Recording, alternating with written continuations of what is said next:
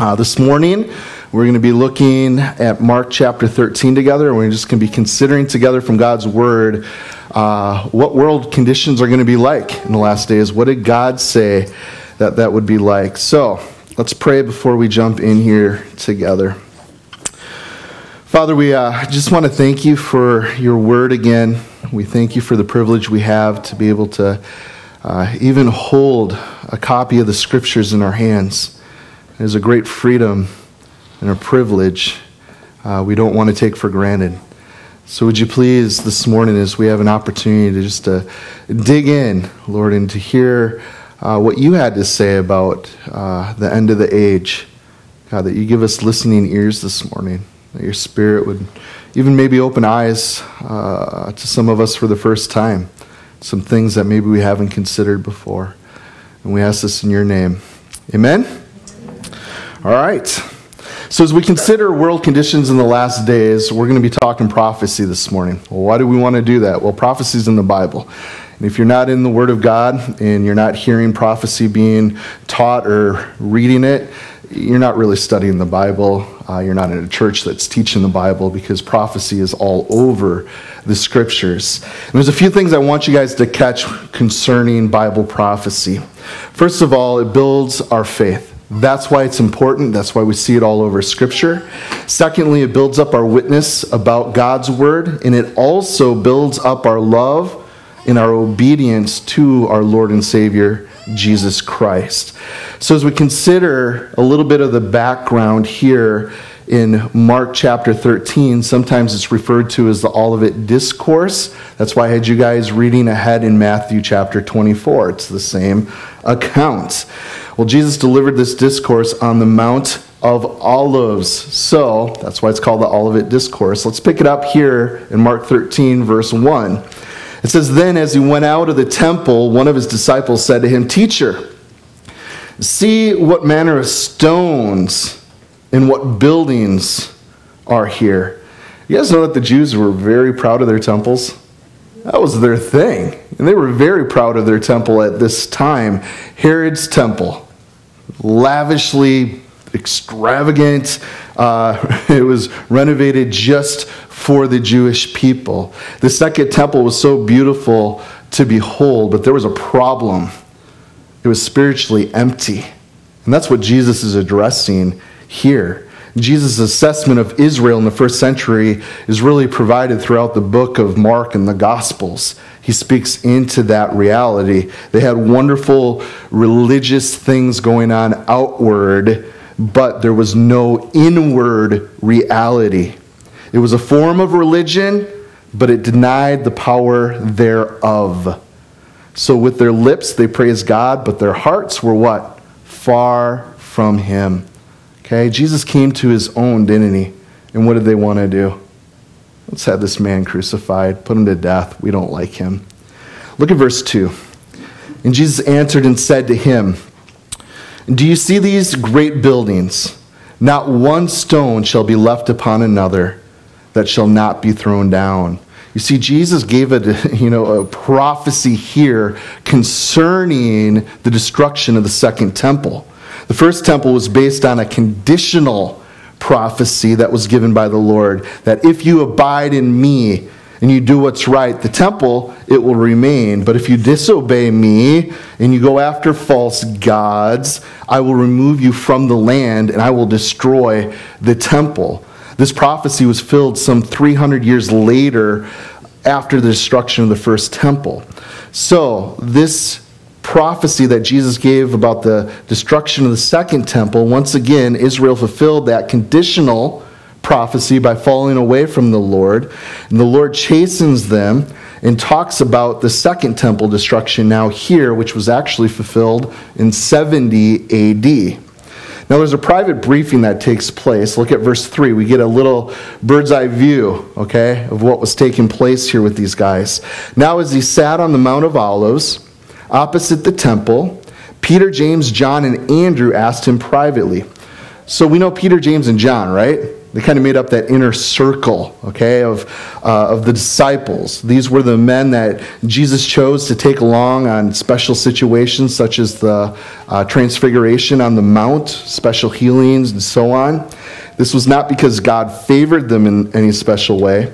The scriptures clearly state that God is not a respecter of persons, right? Before the beginning of time, Jesus had prepared a special ministry for each one of these men. He knew and he invested in them differently because of that. Peter would become the pillar of the church. We had James. You guys know what he did? He was the first martyr for the church. That was pretty big. And then we have John. He outlived all the apostles, and God gave him special revelation. He was the one who wrote the book of Revelation. So, the Lord continues to invest into people today within the Christian community. Many have been placed on a fast track of growth. They are growing spiritually and uprightly, like well-nourished plants. God is pouring his word into them, showing them secret things, Jeremiah 33:3, and wonderful Psalm 119, verse 10, things, using them powerfully and giving them opportunities. We all know Ephesians 2:10, right? We are God's workmanship, created in Christ Jesus for what? Good works, which God prepared beforehand that we should walk in them. This is how God works.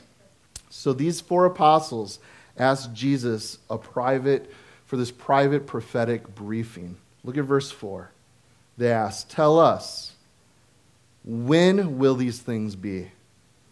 And what will be the sign of all these things being fulfilled?" So the apostles wanted to know specifically when the destruction of the temple would take place and what signs they should be looking for.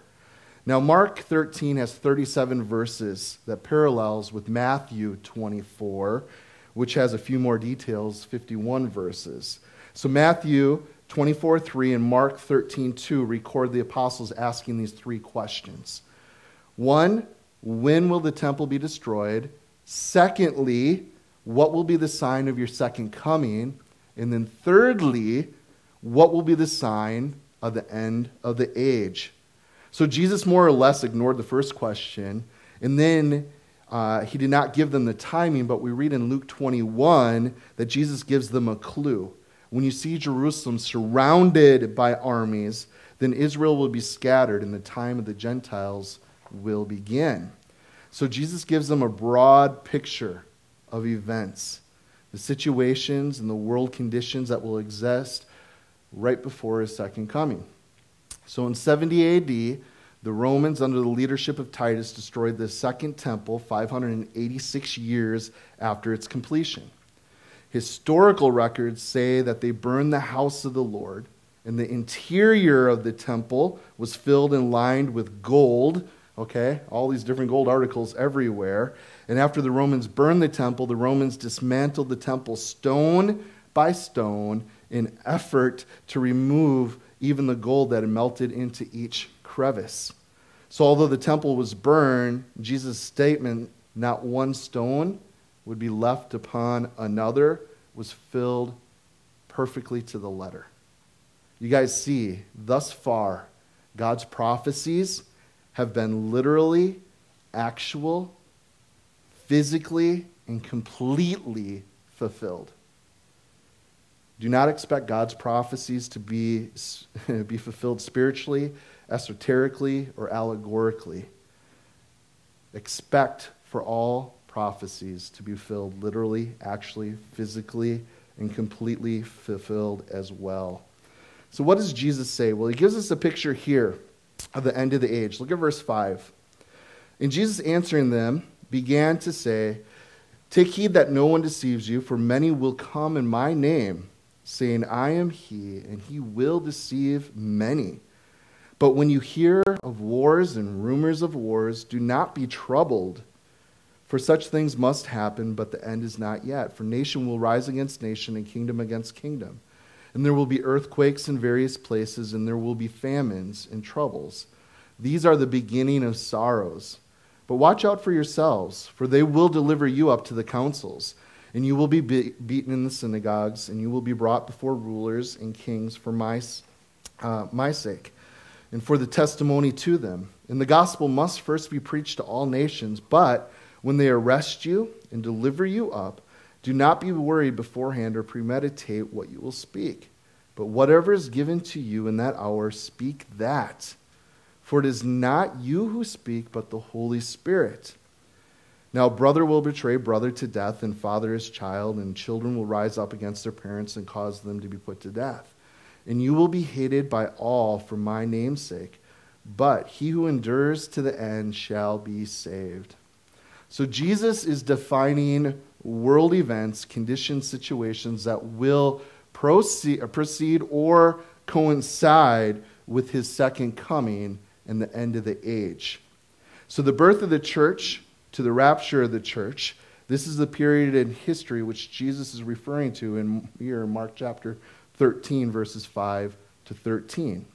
Some of the things relating to Bible prophecy that Jesus states in this verse may cause fear in the hearts of some men, but God did not use these things to give us a spirit of fear.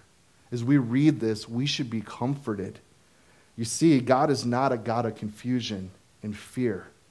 God is love, and we know that perfect love casts out fear. So bring all your fears to the Lord, okay? And he will cast them out. Because God, he has a wonderful plan. And he will unfold it perfectly. He will complete your salvation. He will set things right.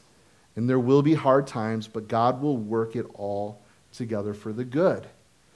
So you should be excited about Bible prophecy.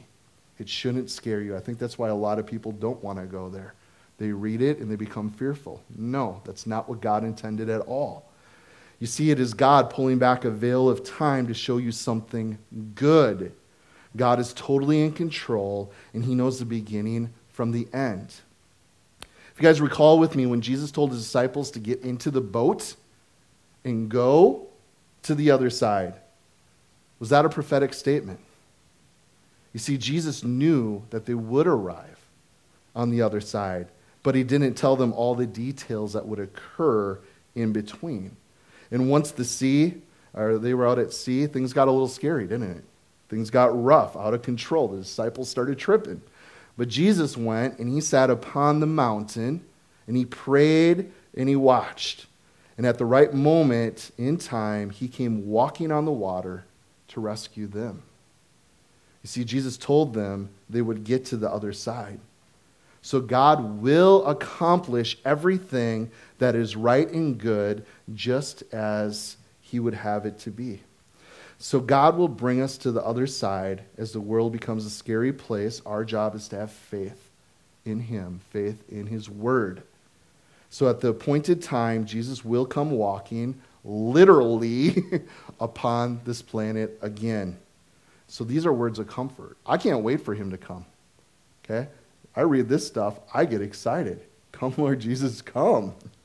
So, look at verse 7. He says, do not be troubled, afraid, or alarmed. He tells us again in verse 9, watch out. So be ready and not afraid. Verse 11, do not worry. That means don't be anxious. Verse 13, he who endures to the end shall be saved. Okay, verse 13 is not a salvific statement here, guys.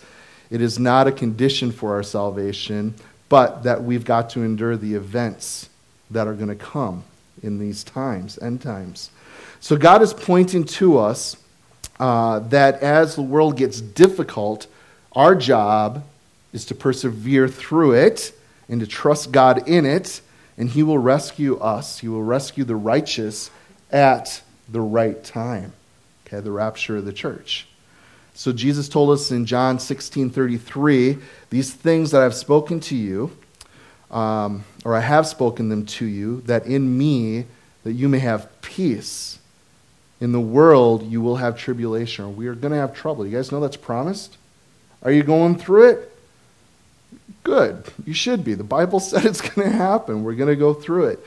But he tells us to be of good cheer because I have overcome the world. So when things start to happen, you will know that the Lord said it would happen. God is in control. Everything is cool. And God also warns us that in this world we will have difficult times, but God will deliver us. He will save us, and he will accomplish it at the right time.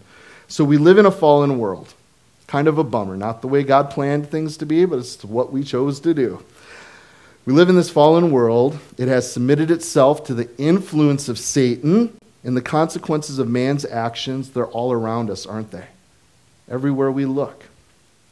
In 1 Peter 5, verse 10, it says, "But may the God of all grace, who called us in his eternal glory by Christ Jesus, after you have suffered a while, perfect, establish, strengthen, and settle you." Do you guys like that verse? I do. You see, God has called you to eternal glory. That's pretty exciting. We can trip over this life that's but a vapor, and if you are tripping over it, step back and look at the big picture. Look at God's prophetic word. This brings hope. This should bring peace. See, God has not saved you just to allow you to slip out of his hands.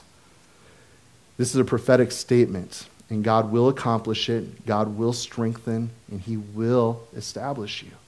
He's promised that. So seated at the right hand of the Father, Jesus lives to ever make intercession for us. I love it. Hebrews 13:5 says, "I will never leave you or forsake you." So Jesus will allow us to suffer for a little while, but he himself will perfect, establish, strengthen, and settle us. Luke 24, God himself will come to us just like he came to the men on the road to Emmaus. They were hopeless, they were downtrodden, they were heartbroken, and the Lord himself met them on the road. So at the rapture of the church, when the trump of God sounds, guys, the Lord himself is going to descend, and we're going to be caught up in the sky to be with him. And we will be forever with the Lord. So Jesus spoke of world events and situations that characterize these days. In his word, it should really produce comfort and not fear. Look at verse 7. It says here that there will be wars and rumors of wars. Don't be troubled, for such things must happen, but the end is not yet. For nation will rise against nation, verse 8, and kingdom against kingdom. There will be earthquakes in various places, and there will be famines and troubles. These are the beginning of sorrows. So Jesus said that in that time, there was a relative world peace. Okay? Shortly afterwards, the world would be engulfed in war. And we have had thousands of world conflicts since that time, haven't we? So, the 20th century, okay, the 1900s. How many of you guys were born in the 1900s? Okay, most of us. You guys still remember that. Good. It was the bloodiest century in the history of the world. Did you guys know that? The bloodiest part of our world history in the last 100 years. It experienced many wars and much conflict and destruction. It began with World War I, also known as the Great War, when a Serbian zealot killed the Archduke of Austria, declared war. Austria declared war then against Serbia. Except for 7 countries, they were followed into war by every nation in the world. Some students of Bible prophecy, guys like Tim LaHaye, they see this as a fulfillment here of Mark 13:8. I wouldn't necessarily say that, but you look at things Jesus said would be happening. Okay, these are the beginning of sorrows. We definitely see these things happening, okay, the beginning of it. So, but the close of the century, guys, in the year 2000 alone, 100,000 men and women died in world conflicts. In the year 2000, the UN had 14 ongoing peacekeeping missions, 28,000 troops. That's a lot of troops, right? 28,000 troops from 38 different countries. Guys, that was a 3-fold increase from 1999. 1 year. And it's just been growing since then. Okay. The United Nations International Children's Emergency Fund, okay, reports that the government now spends more in 4 days preparing for war than in a year of helping their neighbors. Think about that. Their annual budget is $75 million compared to $125 million that's spent just to build one modern-day submarine. Why are there starving people in the world? I don't know. We spend almost $600 billion a year on our military. I know why. Do you guys know that currently in the world there are over 400,000 nuclear scientists that have been hired just to build more weaponry? Jesus said in the last days there's going to be wars and rumors of wars. But don't be troubled. The end's not yet, right? Nuclear weapons. Presently, there's enough nuclear bombs in existence to equal 1.3 million Hiroshima explosions. That's crazy, guys. The UN reports that the world's nuclear arsenals contain enough explosives to blast every man, woman, and child upon planet Earth to the equivalent of 15 tons of TNT apiece. I mean, how much do we need, guys? One nuclear submarine carries more explosive force than all the bombs and all the ammunition that exploded in all of the nations during World War II. Just one. And yet, in verse 7, guys, what does Jesus tell us? Do not be frightened. Don't be concerned. This is not yet the end. So the end of the world is not going to be some nuclear exchange. Okay? The Bible tells us that. In Mark chapter 13, verse 8, it says there will also be earthquakes in various places. So from the beginning, there's always been earthquakes, right? Always been there. The book of Revelation, yet future, talks about profound earthquakes taking place upon planet Earth during the tribulation. Well, it's interesting that earthquakes are characterized with the last days. Why would he bring that up specifically? Well, if he does, there's something unique. We need to look at it. And this may denote an increase in frequency, okay, magnitude or range of geographical locations of earthquakes in the manner that could be calculated or assessed. But if we just look, since we started to take registering the earthquakes around the world, in the 1970s, there was 4,139 earthquakes. Okay? The 70s. Not that long ago. I was born in the 70s. In the 80s, how many of you guys were born in the 80s? All right, a few of you guys. 7,348. So it almost doubled just in a decade's time. Jesus said there would be many, okay, earthquakes. That'll be a sign. In the 1990s, there was 16,612, so it more than doubled. The 2000s, there were 22,256, and since then, we've already had over 30,000. And you guys can jump online. They're talking about great earthquakes today, the ones that are 8.0 or bigger. Just in the last 10 years, it's up 256%. What did Jesus say? Okay. So Jesus said, in the last days, there will be earthquakes in various places. So it is just a defining factor of world conditions in the last days. So it will be in a matter that differentiates itself from times past. That's the point that Jesus is making. And we definitely see that firsthand today. So these will be world events, conditions, and situations. We live in a world that is fallen. It's out of control. It is in rebellion to God. And it lays under the influence of the prince of the power of the air, being Satan. Jesus also mentioned, last part of verse 8 here, there's going to be famines. Okay? And these are the beginning of birth pains. 790 million people suffer from malnutrition in the world. That's way too many, guys. In spite of record high food production, more people go hungry than ever before. You guys know we're throwing food away daily because we don't know how to distribute it fast enough. We have more than we know what to do with, and people are starving to death. 460 million people are on the brink of starvation daily, and there's about 200 million children that slip into some form of mental retardation or blindness due to a lack of food. The WHO, not the band, the World Health Organization, they estimate that about 4 million people a year die of starvation. Literally that hungry. 4 million people, or about 30 people every minute.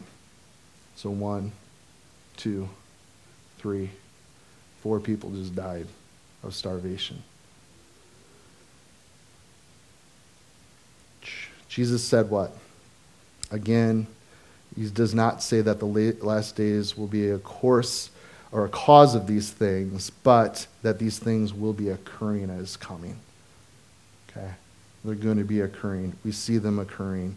So when a woman goes into labor, contractions and pains signal that something is coming. A child is coming. The child is not yet birthed, but these are the things, are sure sign that a child is on its way. So if we just step back with what Jesus said would be happening in the last days at his coming, we got to say, hey, it's not here because he's not here, but obviously the signs are. It's happening, and they're getting greater, and they're getting magnified quicker and quicker. Verse 9, okay? These things are a sure sign that the Lord's on his way. Let's look at verse 9. You will be brought before rulers and kings for my sake. So there's going to be persecution he's talking about. Look at verse 11. But when they do arrest you and deliver you up, do not worry beforehand or premeditate what you'll speak, but whatever is given to you that hour, speak that, for it is not you who speak, but the Holy Spirit. So we can see that fact of the Holy Spirit at work in believers in the book of Acts in the early church. We're going to be starting that at the beginning of the year. I encourage you guys, maybe before we jump into the book of Acts, some recommended reading. Okay, Brother Yun wrote a book called The Heavenly Man. Phenomenal read. Things going on right now, radical things the Holy Spirit's doing today.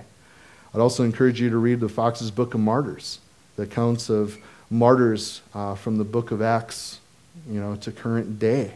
So these books can change your life's perspective. Jesus said that in the world you will have persecution. In America, this is kind of alien to us, isn't it? We enjoy a lot of freedoms here. We do not experience as much real persecution. And ignorantly, we tend to confuse being ostracized or neglected, ignored, or verbally abused with being persecuted for our faith. But it's not the kind of persecution Christians all over the world are experiencing for their faith in the gospel of Jesus Christ. As Christians in America, we have been given much grace. And with that, we have much opportunity. We have great responsibility. And the Lord said, to whom much is given, much is required, right? So we have responsibility to educate ourselves in regards to the church worldwide. I know it's easy to be self-centered, but there's a lot more going on than what's just happening in our lives or our little local church or the church in the valley here. No, there's one church. It is worldwide. What is going on in the church? We need to know what's happening with our brothers and sisters. So we have a responsibility to educate ourselves in those things. In China today, persecution and murder is committed for anyone professing to be Christian in a lot of China. We also see in places like Somalia, Indonesia, Saudi Arabia today, India, the same things going on. So in this modern day, Christians are being killed around the world for belief in Jesus Christ. Not mocked, not disenfranchised, murdered, killed, beheaded for their faith in Christ. So the fact that we have been blessed does not give us a license for ignorance. God calls us to responsibility and action. Is verse 10 still true today, guys? And the gospel must first be preached to all nations. Has that happened? No. It still needs to happen. I want to share some encouraging facts because you guys might be like, that's a bummer. Some encouraging things. 1 in 10 people on the planet is a Bible-reading, believing stream of Christianity. The numbers of believers in what used to be mission fields now surpasses the number of believers in countries from which missionaries were originally sent. That's cool. More missionaries are being sent from non-Western churches than the traditional mission sending bases in the West. The Protestant church rate in Latin America is well over 3 times the biological birth rate. That's awesome. Protestants in China grew from about 1 million to over 80 million believers in 50 years. That's awesome. But in sad contrast, in the last 50 years period here in the Church of America, we've grown less than 1%. Shame on us. In the 1980s, Nepal was a staunch Hindu kingdom with one small persecuted church. Today, there's hundreds and thousands of believers in churches that have started within each of the more 100 distinct people groups around there. Some sobering facts for us. There's still over 2 billion people upon this planet that still need to be reached with the gospel. That's a lot. And there are people groups in whose dialect the Bible has not yet been translated. So there are people today who have never heard the name of Jesus Christ. So what are you going to do about it? Great to know, Pastor. Good study today. Who cares if it's a good study? God has us to know these things for a reason. What are we going to do about it? When it comes to missions, you guys have heard me say it before. You either go or you send people to go. Those are the only 2 choices. It's black and white. Mark 13, verse 10, and the gospel must be preached to all nations. You guys understand that Jesus is the hope of the world. He is the answer. I know our country this last week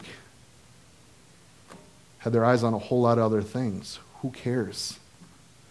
Jesus is the answer. I wish we would get that undone about things that really matter. See, do you have a heart for the nations who have not heard of Jesus Christ? And what are you going to do about it? If you don't, you think you should pray for one? Probably. So, ask the Lord, what can I do? What is my part? Salvation is for the nations. It's not just for you being blessed to be born in a Christian nation. It's for all nations, for all people. The heart of God, the will of God is that none should perish. That's his heart. That's in his nature. It's the proclamation of the gospel. Salvation is for all, not just Americans. You guys know that America's not even mentioned in the Bible? Unless you listen to false teachers. Anyways, every Christian should be involved in mission work, either as one who's going or one who's sending people. You need to be involved. You need to be engaged in the Great Commission. If you have a heart stirred towards a nation, ask God to send you. Why in the heck would God be putting a nation upon your heart if he didn't want you to do something about it? You know? Go. You need to be involved. You need to be engaged in the Great Commission. So pray that God would show you what to do. Maybe you're supposed to be a sender. You can provide spiritually, financially, logistically, practical ways to help missionaries. James almost every week gets up here and talks about the Turners. What can we do for them practically? Yeah, we pray for them, we support them. But man, food's expensive down there, so we send them food every once in a while. What can you do practically to help missionaries? Be creative in that way. Also, if you think about it, guys, you are equally laying up treasures in heaven as you support missionaries. Okay, when the Bema Seat of Christ comes, missionaries are going to receive rewards for their efforts. But if you support it and help them, you're going to get a part of that reward. It's yours also. So you can choose to do nothing, or you can choose to be a doer of the Word of God. It's one of those things. We just talked a couple weeks ago about being a doer of the Word. We need to do. So you can choose to do something and participate in building the kingdom of God. Jesus also talks about deceivers. He talks about imposters in the last days.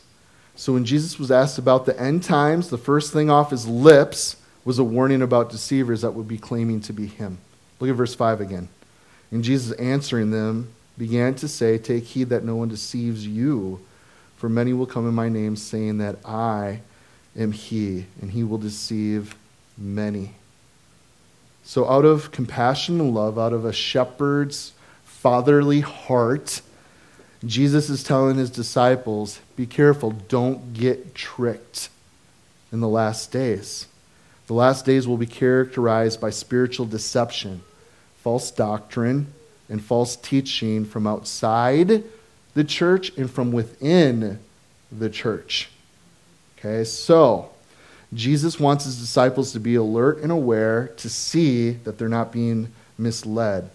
So the anonym of the phrase take heed here in the Greek is to be made blind. Don't become blind. Okay? Without some effort on your part to not be deceived. Then you are allowing yourselves to be made blind. And this is not a mere suggestion from Jesus, but it's a severe warning which he asks us to take responsibility. Okay? This is why we're talking about this morning. We're not to be deceived in the last days. We need our eyes wide open. We need to be discerning what's going on. In 1 Timothy 4:1, it says, "Now the Spirit expressly says that in latter times some will depart from the faith, giving heed to deceiving spirits and doctrines of demons." So why are people leaving the faith? There's a lot of church kids, and we hear about how many are walking away from the Lord once they go on to college, higher education. They're being taught other things. Where are these other teachings, doctrines coming from, guys? One of the biggest ones, we send our kids off to college, and they go into a class, and you have a liberal professor in there saying that there is no God. How can you even, that's just stupid to even believe in a God, a higher power. Do you not know that nothing blew up? I mean, that's stupid. But that's how stupid the world is and how blind. Take heed. Do not be blinded. We're going to believe that there's no creator. Creation just happened from nothing. And that's just lunacy. Anyways, you guys get the point, right? We need to be aware. That's what Jesus is saying. This is going to happen in the last days. We need to be aware. So God is concerned for us, and he wants to be aware of what's going on. So he clearly states it, and he leaves no room for implications. Some will fall away from the faith because they've paid attention to, or they have tampered with, or they have listened to deceitful spirits and doctrines of demons. So, the New Testament speaks of one doctrine, doesn't it? One teaching, and that's the doctrine of grace. That is it, guys. We are saved by grace through faith. That is what it's all about.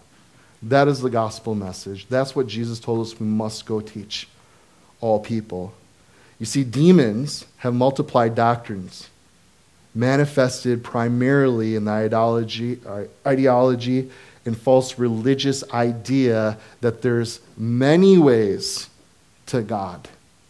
The New Age movement is very prevalent and strong today, and many people are believing in it. There's New Age churches in our own community. Fox Valley Unitarian Universalist Fellowship. They talk about how great and how wonderful Jesus was, and how great of a teacher or prophet he was, an amazing teacher. We should listen to what he has to say. In fact, they will profess to love the Lord, but they are not talking about the same Jesus Christ in the Bible. They do not worship Jesus as God incarnate. They do not adhere to the doctrine of the deity of Jesus Christ. They have listened to doctrines of demons. Demons will declare to us that there are multiple ways to be saved. They want to defame and destroy Jesus. They mar the image of Jesus. They mar, they beat, they maim, they destroy humanity. And it is a lie from the pit of hell. So it is Jesus Christ and Jesus alone, You guys know that he is the only way to the Father. Period. So no one ever offered their life as a sacrifice, predicted their own death and resurrection from the dead, but Jesus Christ. He's the only one. And if you do not believe this, then you're not saved. If you are a Christian, or have already become a Christian, or you think you are one, and somehow you decide in the reading of scriptures and study of other religions that are out there that, hey, there are more than one way to get to heaven than Jesus Christ, then you were never saved. Romans 10:9 states to us that if you confess with our mouths that Jesus is Lord and believe in your heart that God raised him from the dead, you will be saved. So you confess that Jesus is Lord, that he is the master of creation of the universe, that he is God. You believe in your hearts that God raised him from the dead and that Jesus is God's only unique Son and only unique Savior of the world. I see people come to the Lord all the time in ignorance. Many get saved, never fully understanding the doctrine of grace or things of the cross or the deity of Christ. They just come saying, hey, I'm a sinner. I need a Savior. In Jesus, I know you're him. I believe. I hear this gospel message. This is resonating. This is making sense for some reason. You're my Lord. I'm giving you my all. I'm believing in you. They come to the Lord through that. But if someone who claims to be a Christian somehow decides that there's other ways and professes other ways that you can be saved, they're not saved. There's one way, guys. He is Jesus Christ, so don't call it Christianity. Mark 13:6. Jesus said what? For many will come in my name, saying that I'm he, and he will deceive many. So many people in the last days will be claiming to be Christ. So Christ, Greek or Hebrew word, Messiah, not one to be, or no one can be Messiah if you think about it. Because weren't there a bunch of prophecies that God gave concerning what the Messiah would do? Who he would be? Only Jesus Christ fulfilled those prophecies, guys. Only he did it. There's a Syracuse University professor who researched contemporary religions, religious status in America. He announced that there's over 2,000 practicing gurus that call themselves Christ. It's a lot, guys. First, this doesn't make sense. I think it's kind of stupid and ridiculous because the Messiah had to be a Jew. And we have over 2,000 Gentile Americans call it, it just doesn't make any sense. Second, they had to be born of a virgin where? In Bethlehem, okay? So he had to grow up in Nazareth of Galilee, and most importantly, he had to fulfill all the prophecies about being the Messiah. Scarier than people believing that there are these messiahs out there are these people that are actually following these guys who say that they're the Messiah. You see, people in our own communities believe in false messiahs today, and this belief comes directly from where? From demons. That's what the Bible says. So what do? We combat a lie with what? With truth. And the Word of God, which is the sword of the Spirit. So when the church gathers together to pray, it is a declaration against the kingdom of darkness. So learn the truth, stand in the truth, proclaim the truth. We're told in 2 Corinthians 10 that we have to tear down every lofty speculation that exalts itself against the knowledge of God by praying and speaking the truth. Some of you guys might not like this message this morning. This is the truth. We need to know the truth to be able to proclaim the truth. We need to know the truth so we know how we ought to be praying. Lies are in the church today, guys. It's in the leadership. A survey was taken of 520 clergy and laymen of the National Council of Churches. It showed that only a little over half believe that Jesus were divine, and 62% believe in an afterlife. Guys, these are pastors. McCall Magazine took a survey of 3,000 Protestant clergymen. Okay, we would be in the Protestant vein. The article stated that a considerable number rejected the idea of a personal God. A majority of the youngest group cannot be said to believe in a virgin birth in regard to Jesus or him being divine.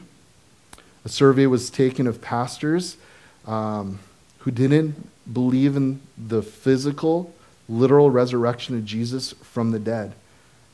And from that younger group of pastors that were surveyed, 51 of them were Methodist, or 51% of Methodist pastors believe that, 35 Presbyterians, 33 Baptists, and 30% Episcopalian.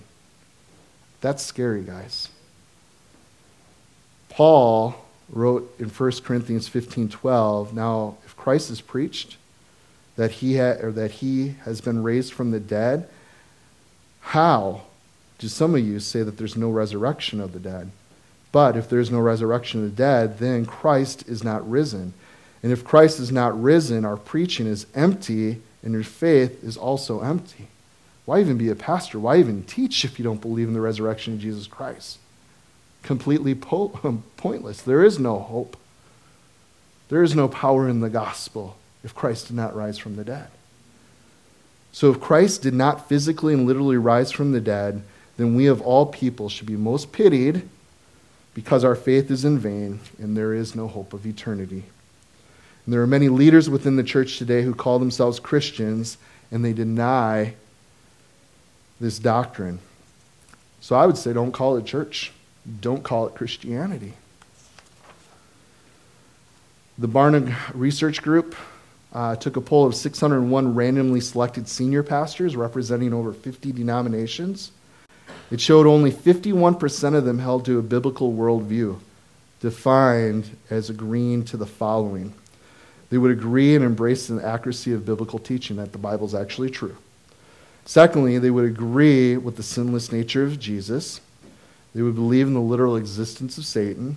They would believe in the omniscience of God, that they would believe in the salvation by grace alone, and they would believe in a personal responsibility to evangelize.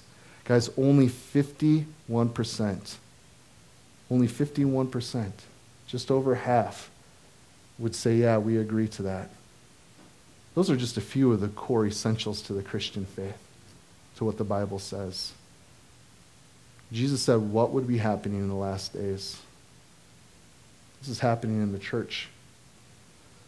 You see, Barna also stated that 9% of those who characterize themselves as being born again held to a worldview, or a biblical worldview. So the 6 definitions noted above are just core essentials of Christianity, and it's not a list of all of them. They're just the core essentials to historic Christian faith. So if you reject the core essentials, you don't call it Christianity. You just don't. 2 Peter 2:1 says this, listen carefully.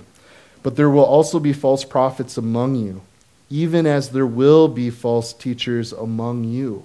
Where's that? The church. He was writing to the church.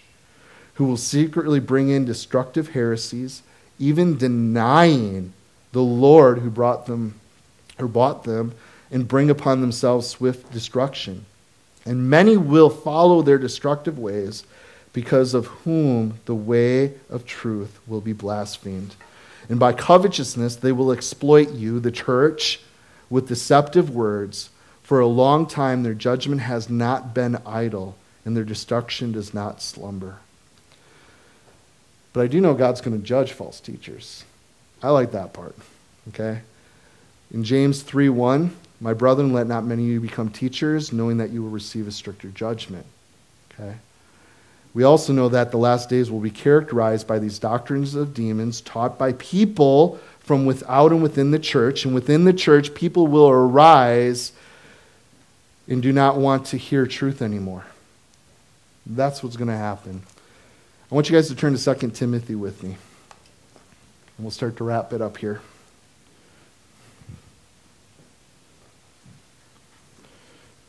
2 Timothy chapter 4, we're going to look at verse 3.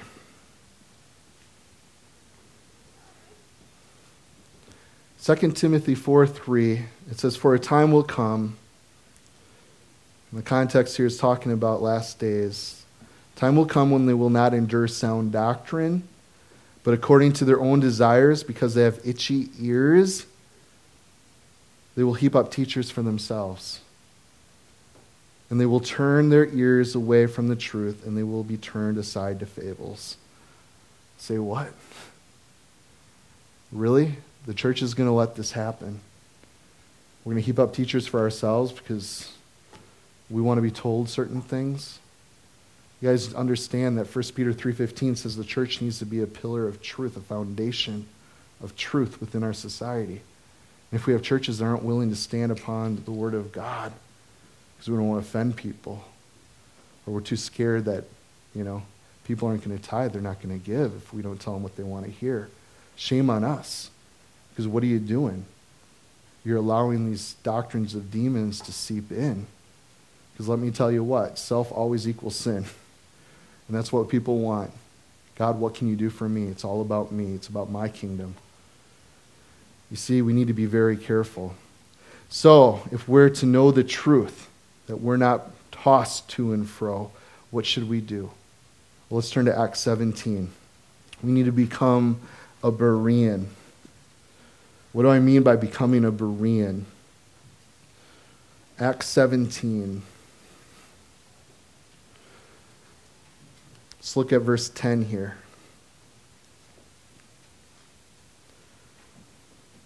"Then the brethren immediately sent Paul and Silas away by night to Berea. And when they arrived, they went into the synagogue of the Jews." Now, verse 11 says, "They were more fair-minded than those in Thessalonica, in that they received the word with all readiness, and they searched the scriptures daily to find out whether these things were so. Therefore, many of them believed, and also not a few of the Greeks, prominent women as well as men. So the Spirit of God called the Bereans more noble-minded than those in Thessalonica." I desire that to be said of us. Not in a prideful way. Hey, we know the word well. We're holding to the truth. But in humility, guys, discerning the times in which we live and knowing what God has warned us, that we are humbling ourselves and we are being that much more diligent because we have been warned that we will be deceived. Okay? We need to buckle down. We need to be searching the scriptures daily. Like these guys. Did you guys catch that they received the word with all eagerness? I know a lot of people receiving the word isn't even a priority. I'll make it to church if I can. I'll study if I have time. And that's what we're to be given to, guys. We need it. So they wanted to hear the word. That was something that was unique about these Bereans. They wanted to hear about the Messiah.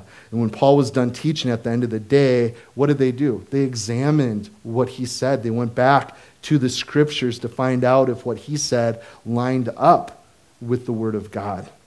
So the Bible does not commend you for listening to a man. The Bible commends you for listening to the word of God. So any Bible teacher that you hear, if it sounds suspicious or you're just not sure, you need to open up the word of God and study it out for yourself. Investigate it. So in other words, if you have a preacher, the words of a preacher, a teacher, pastor does not line up with the word of God, you reject that word. You reject him. You reject his ministry. So the word of God will testify against us if we ever depart from it. So the benefits of becoming a Berean, after examining the scriptures, what did they do? The Bereans believed. Doesn't God want us to be believing? Absolutely. We also see many Christians today believe that by examining the scriptures that they're going to be let down, that the Bible's not going to stand up to the scrutiny, that they may find contradictions, that there may be errors. The Bible's not afraid of anybody. You guys know that? No one. Search it freely, search it daily. And it is not a sin to have questions. What you do with those questions determines whether it's sin or an act of faith. So if you let those questions go Okay? Dwelling in your mind, the enemy is sure to come in and to add lies to it and to bring doubt to those questions. So all he needs is the tiniest doubt on your part to plant a seed of deception and more doubt. So investigate it immediately. Look into the Word of God and find the answers to those questions. Strengthen your faith. Verify the validity of the Bible for yourself. It's your responsibility to be a Berean. A lot of you guys have heard of Josh McDowell. He had a great young mind. He did not believe the New Testament as being valid. And being an intellectual student, he endeavored to dispute it. He investigated it thoroughly. The result, he got saved. He looked into the claims. It's true. Sir William Ramsay, a historian of highest esteem in the Gospel of Luke and the book of Acts, Luke claimed to be giving a historical account to the events that he was writing about. Well, Ramsay didn't believe that Luke was a historian or that the events in the Gospel of Luke were wrote historically accurate. So Ramsay went on a journey of the places recorded by Luke, and he investigated the events. And at the end of the journey, Ramsay pronounced Luke as the greatest historian the world had ever known, and that every word of the New Testament is true, and he has become a great defender of the faith. So, the Bible's not afraid of you. Investigate it. Be educated in it, especially in these last days. Certain government agencies, they teach their employees to spot counterfeit dollars by forcing them to study just a single one, every aspect of a real one. They never show them a counterfeit dollar. They become so acquainted with the real thing that when the counterfeit ones show up, they know it's not genuine. Just like that. That's what I want for you guys. I want you to be grounded in the Word of God. Because I see it. And hopefully you are grounded in the Word that you see it too.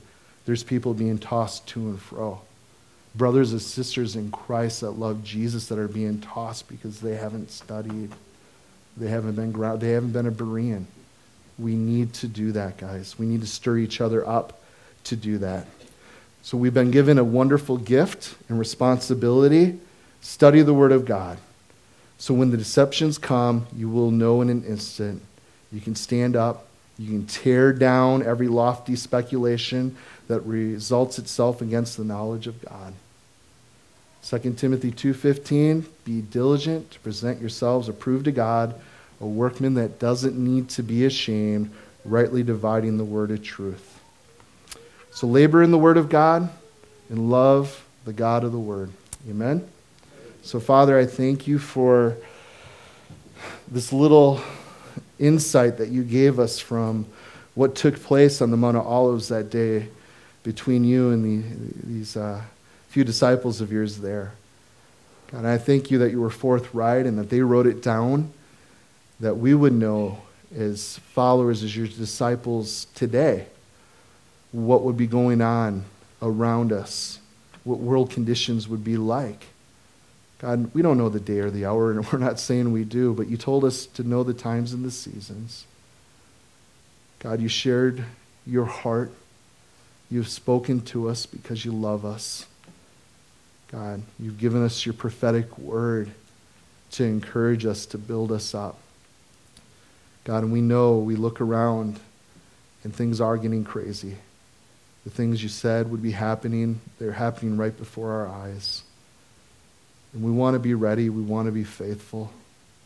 So would you please just stir up in us a hunger, maybe a renewed hunger for some of us, to dig into your word like never before, to be able to stand in truth, to pass that truth on to other loved ones, to our children, to our co-workers, to our neighbors.